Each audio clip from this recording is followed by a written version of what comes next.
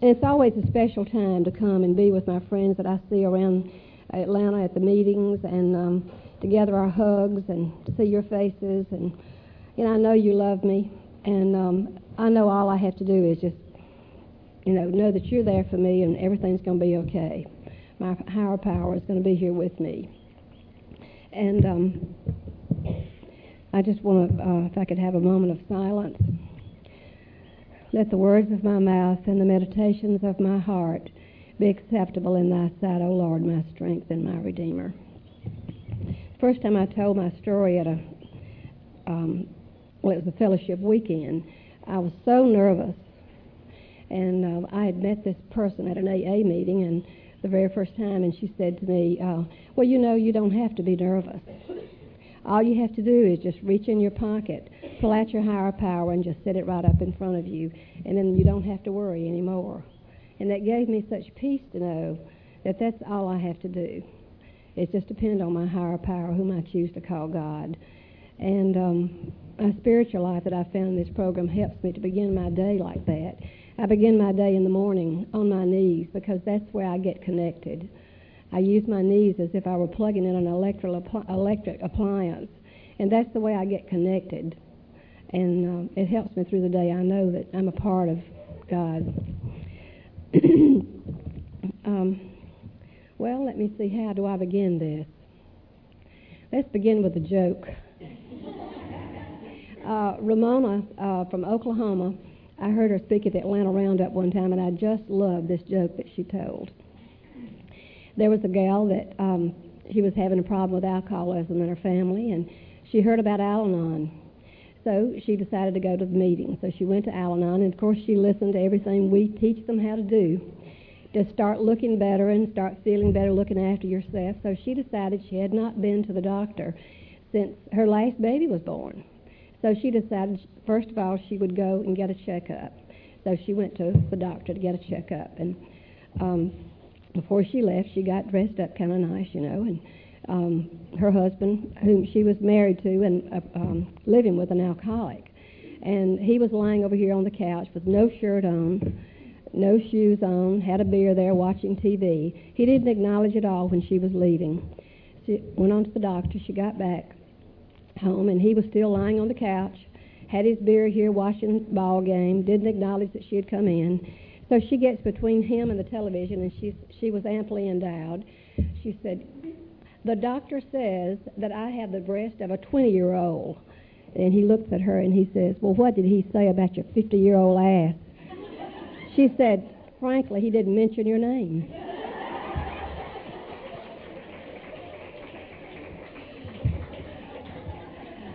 Thank goodness our attitudes and the way we handle things get better.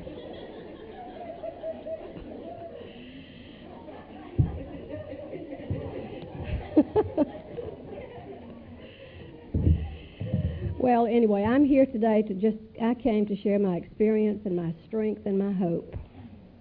And my experience is what it used to be like. My strength is what happened, and my hope is what it is today when I'm hoping to become, one day at a time. And I feel like, I'm going to have to be here a long time. I feel like a newcomer. How we do, we just have to keep going back to that first step. But I was thinking this week, Jerry asked me to come and tell my story. The committee asked me to come. And I was beginning to think, now, who am I? Where did I come from? My story is my life, and it's where I came from, who family I was born into, and whatever. Well, I'm a native South Carolinian, and I grew up in the foothills of the Blue Ridge Mountains, Greer, South Carolina, in and around. We moved couple of times, but I was born in that area. I'm the firstborn of 4 children. That kind of makes me feel like I'm special. It's something that I have been struggling with all my life, to be special. And I was the first grandchild on my mother's side. And they all treated me like I was something special. Then I had 3 others that came into the family, and I guess I lost something. It was like I was struggling from then on. And even when I was a little girl, I remember being a people pleaser. I wanted to do things for people to make them love me, whether it was cooking something and taking it for them, doing something hoping that they would love me, because that was part of my worth. My worth, that's how I felt good about myself, is when I did something for you. But I struggled with that, playing with friends, and where I grew up, it was part of my growing up time was in a rural area. Actually, if you're not familiar with that part of the country, you wouldn't know what I was talking about. But 6 miles away from Greer was an area called Pelham, South Carolina, and it was a mill town. And that's where the mill had had not been in operation for a very long time. But it was a cotton mill, and this is what you see in that part of the country, that it's not in operation anymore. There was something about it in the Constitution last weekend. It's a large area for textiles, and this was just away about 6 miles from Greer. But there was a lot of family around that area, and my father worked in the offices there, that taking care of some of the businesses as it was a leftover from all those the mill. And then he later bought what was once the country. Not the country store. It was like the store that they had for the mill, company store, I think they call those. And but anyway, it was the grocery store. And so when we were growing up, we would go to school. We had to walk to school. There was no school buses. Way long ago when I was born. And so anyway, we would come back after school and go in that little store, and it was just great. It's like what I love today are primitive antiques. And you had the hoop of cheese that was up on the counter, and you had a keg of salty fish. It was like salty mackerel, and the peanut butter came in cartons, and you would have these large jars of cookies, and the candy counter where you could go pick out your candy. And I still have that picture in my mind what that store looked like, and I still love all those things today. I love antiques, and they're just great, and I love to have those. But anyway, I grew up in that part of the country with a lot of family, and family reunions, and 4th of July celebrations were in the area where we would have somebody would climb the greasy pole and to get the dollar, and all such things as that. It was kind of a fun time growing up. And Christmas, and my dad would take us to the woods, and we would pick out the Christmas trees and make little things, for Christmas. And I never understood this one thing that happened. Every Christmas morning, my dad would come and get us up, and we would get up, and I would always have to be the last one. We would line up as to our ages, and for some reason, I had to be the last to go into the Christmas tree to see what had been brought. Santa Claus had brought us. So, but anyway, enough of that. We moved away for a short time, and then we moved back to Greer, South Carolina, where I grew up, most of my life. All still people pleasing, and when I got into high school, I felt like I was popular in high school. I had a lot of friends. Was in the band, and I was the drum majorette in band, and I really liked that because it gave me this ability to be in control. I had this whistle, and I could blow the whistle in the band, but I'd get all lined up, just ready to go. I could tell them when to play their music and tell them when to stop and when to go. And so that was kind of fun. I enjoyed that. It was a lot of fun. And so in that part of, in my high school, I think I was in the 10th grade, where I really feel like I had my first rejection. I don't know, I must have been in the 11th grade, 10th or 11th grade. But I had this boyfriend that, I was just crazy about him. And we dated for about 9 months, and he wore my little friendship rings, very much like this little ring on my finger. And one morning, one of my friends came to me, and he said, Tommy said to bring this back to you. He just laid this ring, and gave it back to me. Never said why or anything.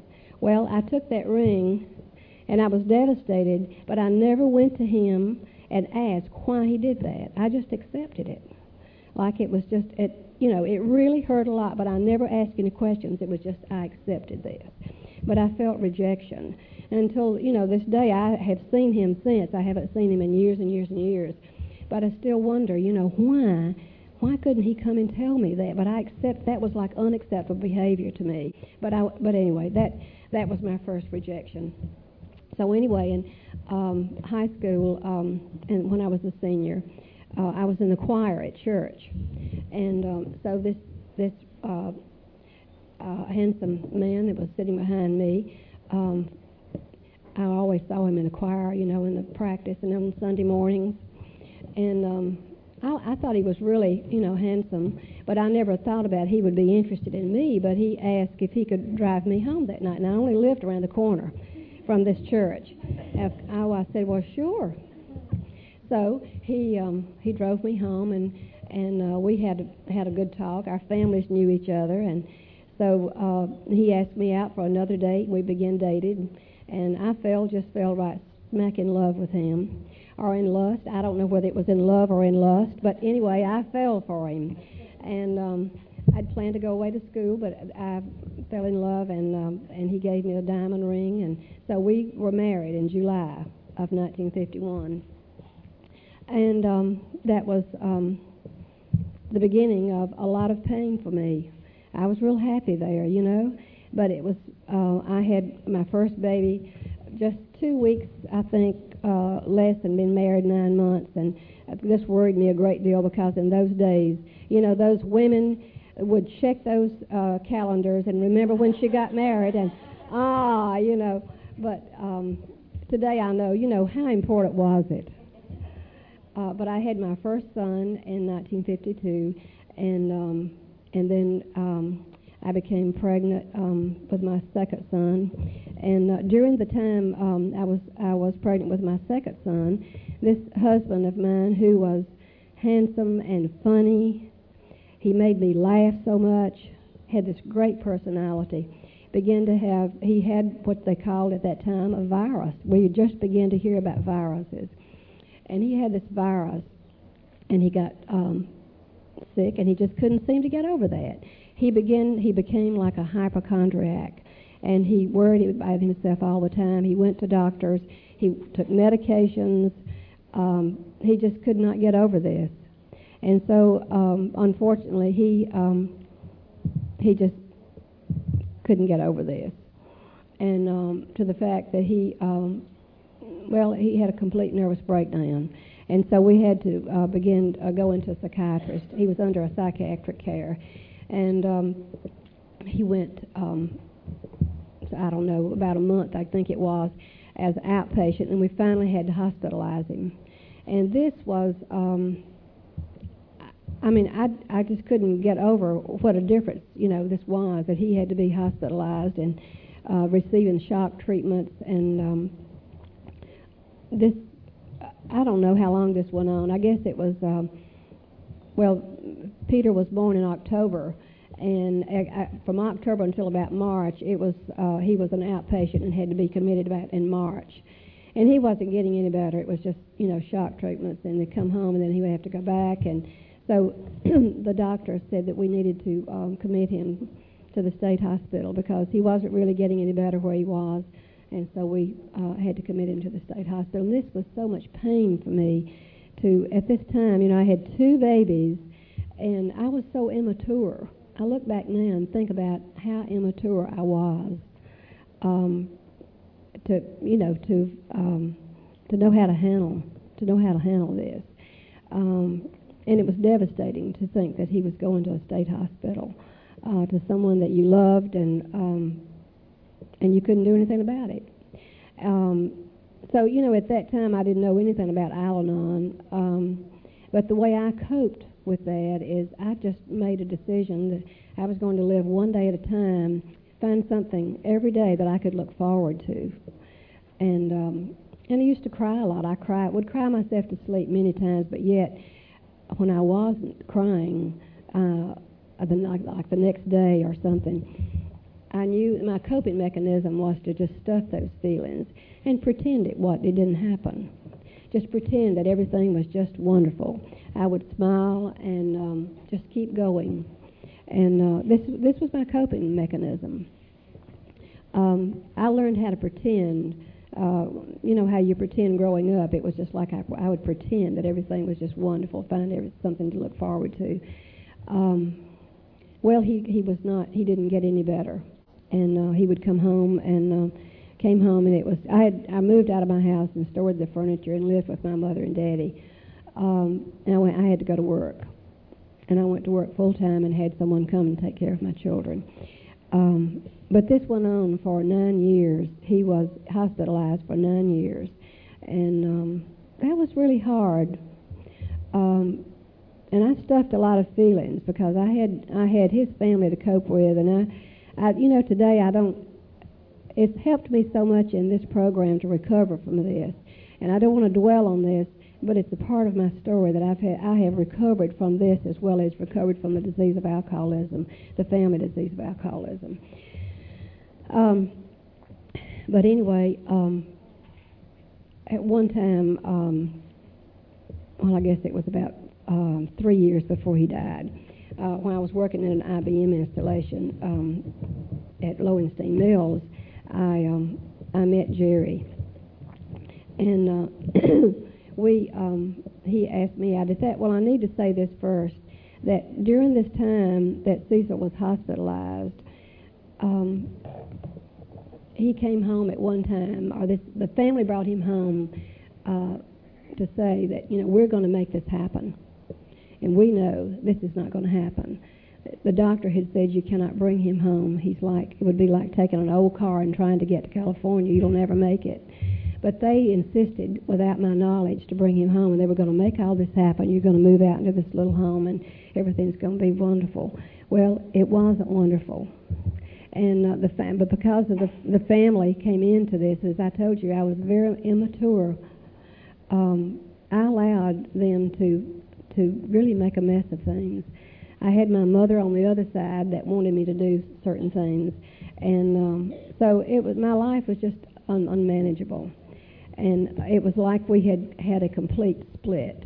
He lived with his sister and her family, and then it wasn't very long before he had to be hospitalized because he was mentally ill. So anyway, like I said, during the time he was hospitalized, it was as if we had separated completely. I could not get a divorce in the state of South Carolina. So I worked, and I met my present husband, Jerry. He came to work when they bought their first large computer, and I was working in the installation, and this is where I met him. And I was attracted to him in the very beginning. It was if like I was just doomed to meet him. Not doomed, but it was like my obsession to meet him.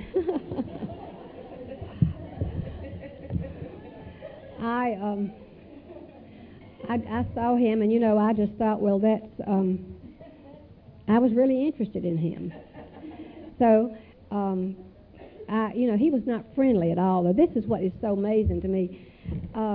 He didn't flirt with me. He did not. I don't understand it, but I mean, that's why I'm saying it was just meant to be that I meet this man, because I saw him. He came in and he was dressed up in this navy blue suit or black suit. I don't know what, but he was always dressed impeccably, and he had. I was just attracted to him. I thought he probably. Would just be great to meet this man, So I met him, and he asked me to go out. So we went. This was after some months, he was there putting in the IBM installation. So we went to, I don't know what it was, the Escapades, I think. So we went out to dinner first, and I was so nervous. I couldn't hardly stand it going out, with him, because I didn't know him, and he didn't know me. And we went out to dinner, and at that time we ordered a steak and potato, and they brought a little carton to your table to see if you wanted butter, a sour cream, or, I don't know, bacon or something to put on your potato. And neither one of us put anything on our potato. I said, no, I don't care for anything, and he didn't either. I guess we ate the potato with salt and pepper. I don't know. But, I thought about that later. I thought, that was so crazy. I like butter on potatoes. So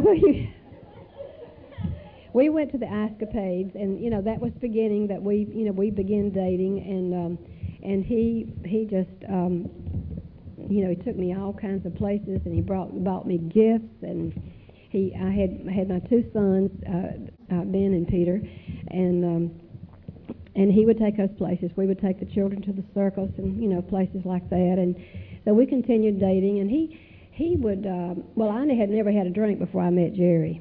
And so we went out to dinner, and by the way, I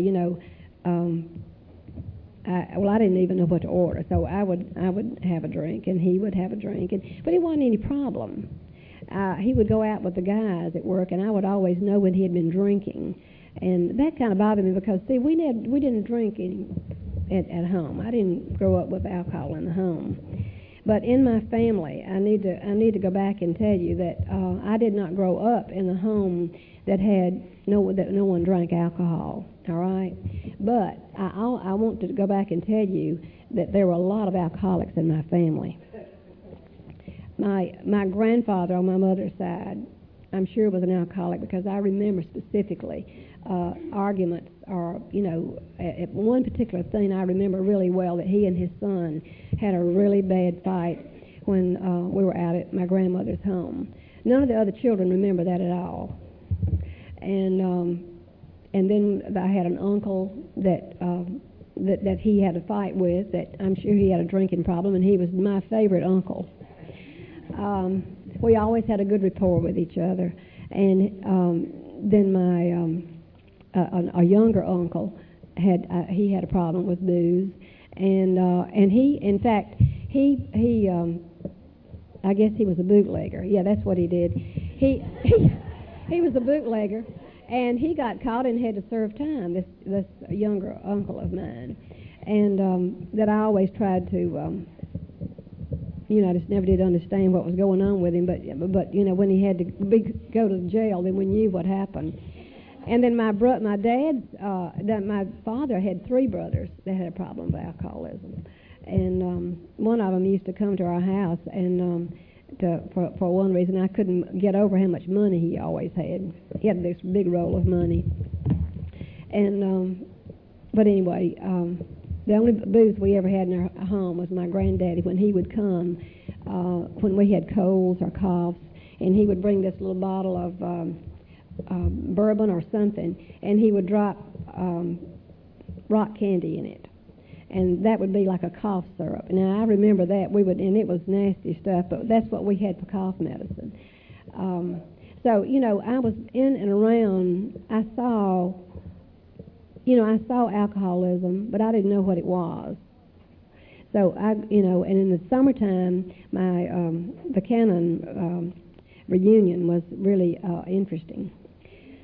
We would go to the Cannon reunion. Now that my mother's family, when we would go to the Bagwell reunion, it was sort of just kind of quiet, But the Cannon reunion was very prolific. We would go to the Cannon reunion, and all the men would be sort of off somewhere. Maybe at the barn, depending on where the reunion was held.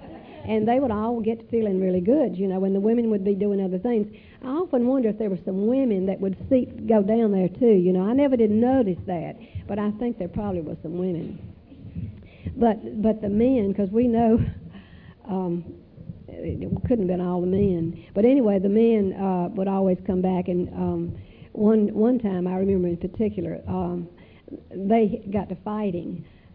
And I don't know whether this was before we had the dinner or not, but they got to fighting and cutting each other's ties off. And then one uncle, he was having the prayers at the table, before dinner, and so he kept praying. Uncle Jason, he was praying and praying, and he kept talking about how aristocratic the Cannons were, and just kept going on and on and on, and everybody's hungry, and so his son says, "Dad, you've prayed long enough. We're all hungry." Everybody began to serve their plate, and Uncle Jason is still praying.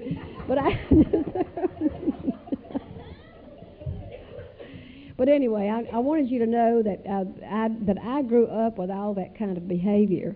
It's not that I had never seen it. I didn't really have it in my home, but it was in the family, and I seem to always remember all that. Okay, back to Jerry and I. So okay, anyway, we Cecil, like I said, he was hospitalized for 9 years, and he died.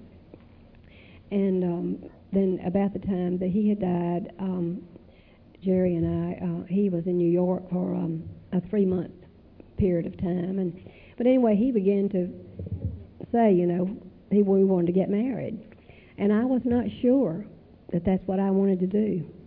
I really questioned that. But, it's like I had been seeing him for these 3 years, and it was like I felt it was like I had to do it, I just didn't even have another choice. So I went right on through that. I thought I did, but yet I questioned it. But I did. We did get married, and we were married for about a couple of 3 years. I don't remember now how long. And I wanted to have another little boy and have another baby, so we had Lee. But before I had Lee, I should back that up a little bit. When we moved into a neighborhood when we got married, of a lot of partying, and we were right, where we needed to be, because there were lots of alcoholics in that neighborhood, and we had a good time. We had a lot of parties. We partied, when it was snowing and when it was the 4th of July or whatever. We could always find something to have a party with, and we had a good time. And the drinking really didn't bother me that much. We had to keep it hid because when my mother and daddy would come, we couldn't have it out. It had to be hid. And I remember so well one night they came to eat supper with us, or after supper, and Jerry had a beer that he was having with his dinner. And my mother wanted to know what he had in that. What was he drinking in that bottle? But anyway, he taught Sunday school, and we went to church, in my home church. And when he would get to prepare the Sunday school lesson, I thought it was really strange that he would drink gin while he was preparing the Sunday school lesson. I couldn't understand that, and I drink it on Sunday. I thought, well, I was raised in this little town that people didn't talk about drinking. But anyway, after about 4 years, we moved to Atlanta. And so, when we were moving to Atlanta, that was going to be really exciting. I was just looking forward to moving to Atlanta. Things were just going to be absolutely perfect. I loved the house we bought, and I thought this was just going to be great. And so we moved to Atlanta, and everything went pretty well, for the first year. The drinking really wasn't a problem, but again, we found another neighborhood. It's always there. There's lots of partying, and it was just great. We would go party with our neighbors, and we had a great time, and a lot of drinking, and but it would begin to bother me because I couldn't understand what was happening. I was getting, it really was bothering me a lot. Behaviors, as I heard Marge say one time, that the behaviors bothered her long before the drink. And if I have to look back and know that is true, the behaviors come. And I started watching the booze, and trying to decide on what I could do to control this, and it never worked. I would water the booze down, and that never worked. We had these little decanters that I would put the scotch in, because Jerry liked gin, but gin did some weird things. So he would drink. I think I don't know. He started drinking scotch, but I would water the scotch down because it didn't really show that much, when I would water the scotch. And I put it in the decanters because I thought, that would work better, last longer, because I would pour it out of the big bottle into the decanter, and because when we were going to have drinks in the afternoon, I would set the decanter out, not knowing that he would just keep drinking. It wasn't. I didn't know that the effect is what he wanted, and I would notice how many drinks he would have, and I would, when I had a drink, I would always measure to make sure I had an ounce or whatever. And I figured that the more he was drinking, it must have been about a cup, 8 ounces a day. And I mentioned to him one day, I said, I think you're probably drinking 8 ounces a day. Now, and I realized too when I moved to Atlanta that I was under such control of Jerry that it's like I allowed all this to happen.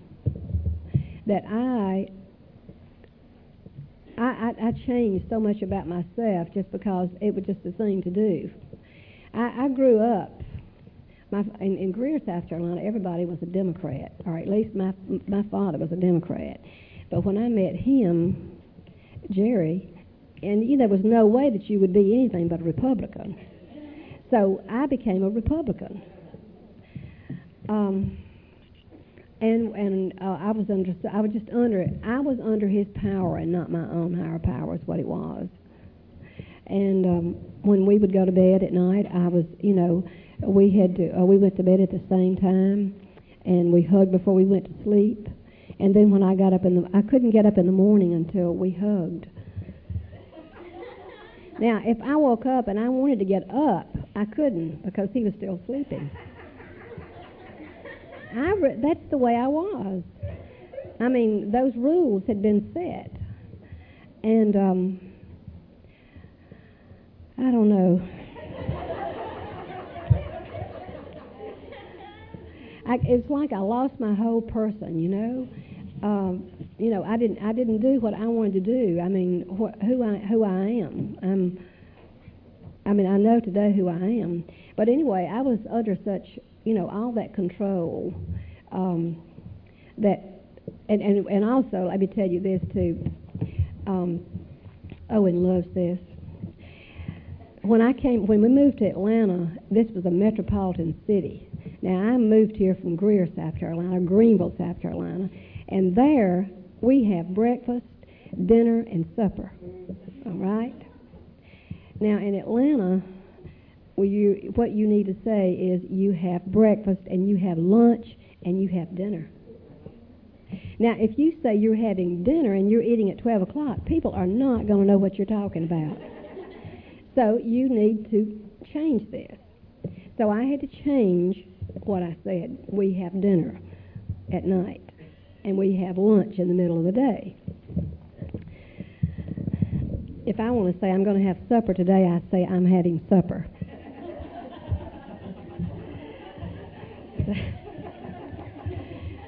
But anyway, we went on with this deal about drinking.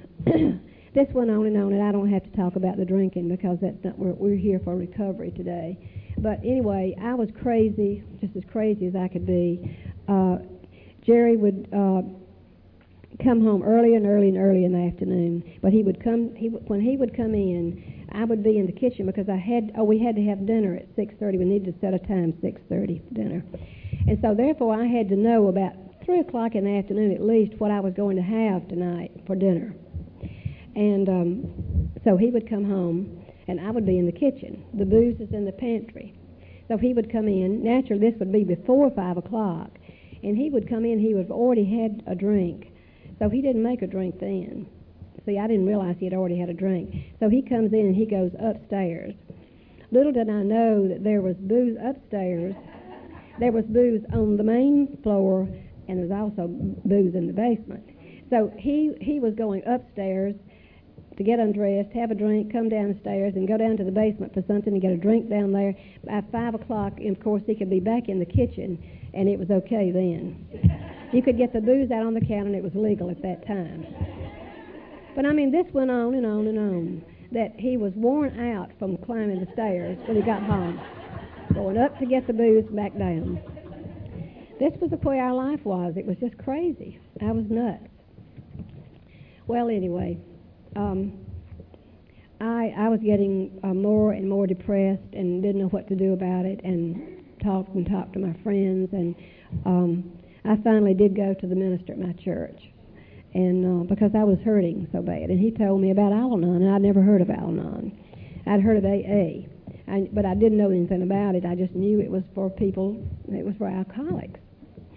And so I went to him and found out all about Al-Anon. This was in January.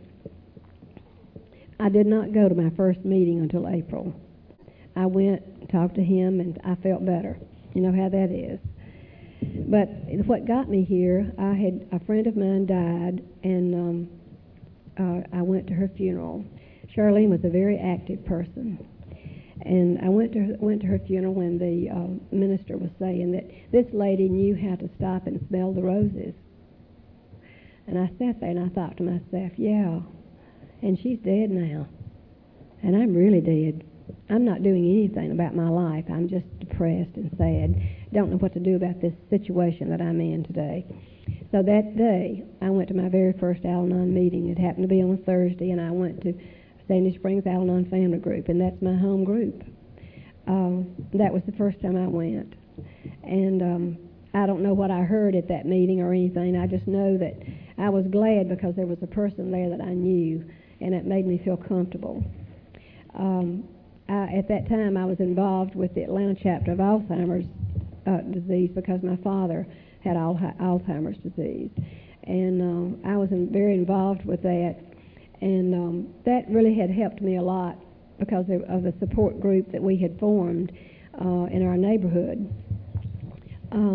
But anyway, I began to get serious about it and started going more, and they suggested that I go to an open AA meeting, and I decided to do that. One night I said to Jerry, I said, well, I'm going, there's an AA meeting tonight at 8:30, and if you would like to go, I thought I might go. And he didn't say anything, whether he would or he wouldn't. And I had confronted him now at this time about his drinking. It was bothering me.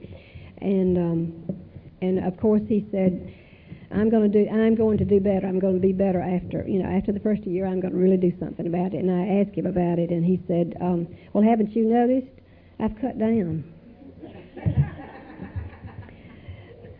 But anyway, we had eaten our dinner, and so I kept thinking, I was so nervous I didn't know what to do. Am I going or am I not going? And so I went to him, and after I had cleaned up the kitchen, and I said, well, Jerry, I'm going to the AA meeting. And he looked at me so strangely, and he said, I can't understand why you're going to an AA meeting. I said, well, I'm going to learn. That's why I'm going. And it was raining. Oh, it was pouring down rain. And I got there, and I thought, what am I going to see in that room? You know, I had been to an Al-Anon meeting, but I must have thought that the AA meeting, I didn't know what I was going to find when I went in that meeting. But I thought, I'm going. I'm here, and I'm going. I jumped out of that car, and I went in. And it was the greatest meeting. There's a lot of laughter, and there was some hope, and the fellowship was just wonderful. And I have loved them ever since. I love to go to open AA meetings. And if you have never been, and it's not a part of your program, I really urge you to go, because it teaches us about the disease of alcoholism. And it's the family disease of alcoholism that we all are affected by. And this is where you learn a lot about the disease. It teaches us that it's not a moral issue. It is a disease, and it's a serious disease. But anyway, I did go to some of the meetings, and I continued to go to Al-Anon, and I got a lot more active in Al-Anon.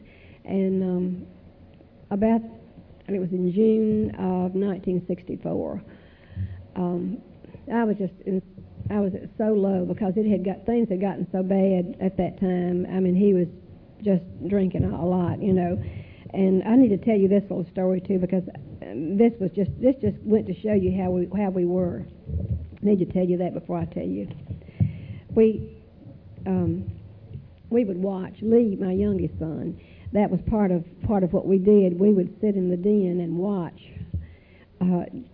Jerry would pass out or whatever, and he was sitting in the chair one night, in his rocking chair, watching television, and had a glass of wine, because you always had to have wine with dinner at night.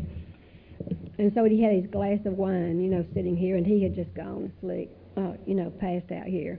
And he still had his wine here, and so Lee went over and just took the wine glass and set it over here somewhere. Jerry's hand never moved. He just sat there. And then when he kind of came to, he was just like... It was just like a dreamer. I mean, it was gone. It was gone. But we would look for bottles, and we were laughing about this the other day. I was laughing with somebody about this, that how we would look for bottles, and when I would find where the bottle was, I never would take it and throw it away or anything. It was just like looking for an Easter egg. It was like, I found it. I found it. And so I couldn't understand where the bottle was in the car because I never could find it. So Lee said one night, he said, I'm going out and look. So he went out and he looked and he came back and he said, I found it. Where is it? So we go back out, and it was in the jack, where you keep the jack. It was just really, and it was just like you looked at it, just, there it is. It's like you found it, and you wanted to be sure and put it back exactly like it was. I mean, I guess I had the right idea, because there's no use pouring that out because you're going to get another one put right back. I didn't know that, but that's just how crazy, the kind of crazy stuff that we all know what that is because we've all done it, or something similar. But anyway, in 1964, Jerry, on a Monday morning, we had gone to a celebration on Sunday afternoon, and it was a great embarrassment. And so anyway, I knew at that time that I wasn't going to live like that anymore. I was not. I was going to ask him to leave, or I was going to leave. I couldn't stand it anymore. It was just too much. And but he got up and got himself together and left that morning. And he called back and he said, well, I finally did it. I said, what did you do? He said, I told him about, I needed help. I said, for what? He said, for my alcoholism. I said, oh, you did? And he said, yes, he did. So he made the decision that day. And it was the lowest, I guess it was his bottom and it was my bottom that hit at the same time. But my feeling at that time was that I didn't care. I didn't even care. It just didn't make any difference because there was not anything left in that relationship. It was like a shell. Or it was just like a total emptiness. There wasn't anything left. I didn't feel any love. I didn't feel anything except maybe anger or hate or whatever. And it didn't feel good to have all those negative feelings. But he did come home and he went in to be detoxed. And it's amazing how that pink cloud can just fly right in and light over your head. Because about the next day, I couldn't have been happier. And it was the most beautiful summer of, for all of us. And then I came down off that pink cloud, and it was pain. It was a lot of pain. And I really needed this program. But I got busy, and I kept going to meetings, and he began to go to AA. And we've gone to fellowship weekends, and that's been wonderful to go and be with friends, and it's been a great part of our recovery. And one thing that has really helped me a lot is my group got me right into service of doing meetings. Chairing meetings was the first thing, and then they elected me treasurer, and that gave me something to, that really helped with our self-esteem, because I had no self-esteem. I didn't feel good about myself. I did seem to always, I got back into taking better care of myself, keeping my hair cut correctly and dressed nicely, and then I got into, I was elected GR and began to come to the district meetings, and Jenny and I were in that together, and Esther is here today, and I was trying to remember if anybody else is here with our 9th district, and we really had a great district going to Macon, and it was good for my self-esteem. I look back and I really learned a lot. And you didn't have any choice with Lila. But it was fun. We had a good time, and I'm glad that I was a part of that. And but today, you know, Jerry's very active in service, and I am. I'm not in at the district level anymore. His program, and I have my program. Today, I have choices. I get up at 6 o'clock in the morning, and I get up and I have my prayer and meditation. That's what I do the very first. That's the way I start my day. Turn the coffee on, have my prayers, get connected, and do my readings. And then I take a walk. I walk at 7 o'clock in the morning, and I walk 2 to 3 miles in the mornings. And it's just great. It's, I feel like I have today I have choices in doing what I need to do for myself.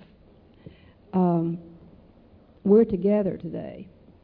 We are still married, but I can have my life today. I don't have to be under the power of another person that, we work out things together. It's not to say that we don't have a life together. But today I know that I can grow like that oak tree in the forest. I can grow myself. I can be me. I love people. I just love nature. I love to get out and just enjoy. I see things today that I don't remember ever seeing before I got into the program. There's this beautiful tree that you see today. It's not time for it to bloom yet, but it's the umbrella magnolia tree. Now, our magnolias is our state tree. We know what those are, but if you don't know what these are, they're beautiful. The leaves are this long, and the blooms are just magnificent if you've never seen it. But that tree had been on my street, I know, as long as I've lived there, and I've been there for 28 years. And I never saw that tree bloom until I got into Al-Anon. I never saw it. And I never paid that much attention to the heavens. I just love looking at Venus now, and it has been so beautiful to see in the sky. And the crescent moon, sometimes it's in line with the crescent moon, and it is just, it's just like, I can't believe I'm seeing something so wonderful today. There's so much beauty out there. I feel like I don't live in a negative world anymore. I live in a positive world. I love to hug, and that's just a part of me. And it's fat free, and it's recyclable. And you got to remember this: when you put your arms around another person and embrace another person, then God follows with His. Just remember, that embrace is wonderful. But just remember, when you do that with another person, then God follows with His. I can't tell you, today how happy I am. Charlene and I were talking about a while ago about how that we had one time to do a lot of sharing, and it was about my first husband. That has been a lot of pain with me in this program, and I still have a lot of pain about that. It takes a long time to recover totally, I think, from things, but we have to do it in steps. I know today that I didn't cause that illness, and I couldn't control it, and I couldn't cure that, just like I couldn't cure alcoholism. But I know today that I can arrest it, and the way I can do that is by continuing to come to Al-Anon and share with you, and I really just thank you for being here today. And I love each and every one of you. I found everything I need in this program. I found the love, and I feel special. Each one of you make me feel that way. I can do something for you, but I don't have to do it today to make you love me. I can do it just because I want to do it. And I love you so much, and thank you so much for being here.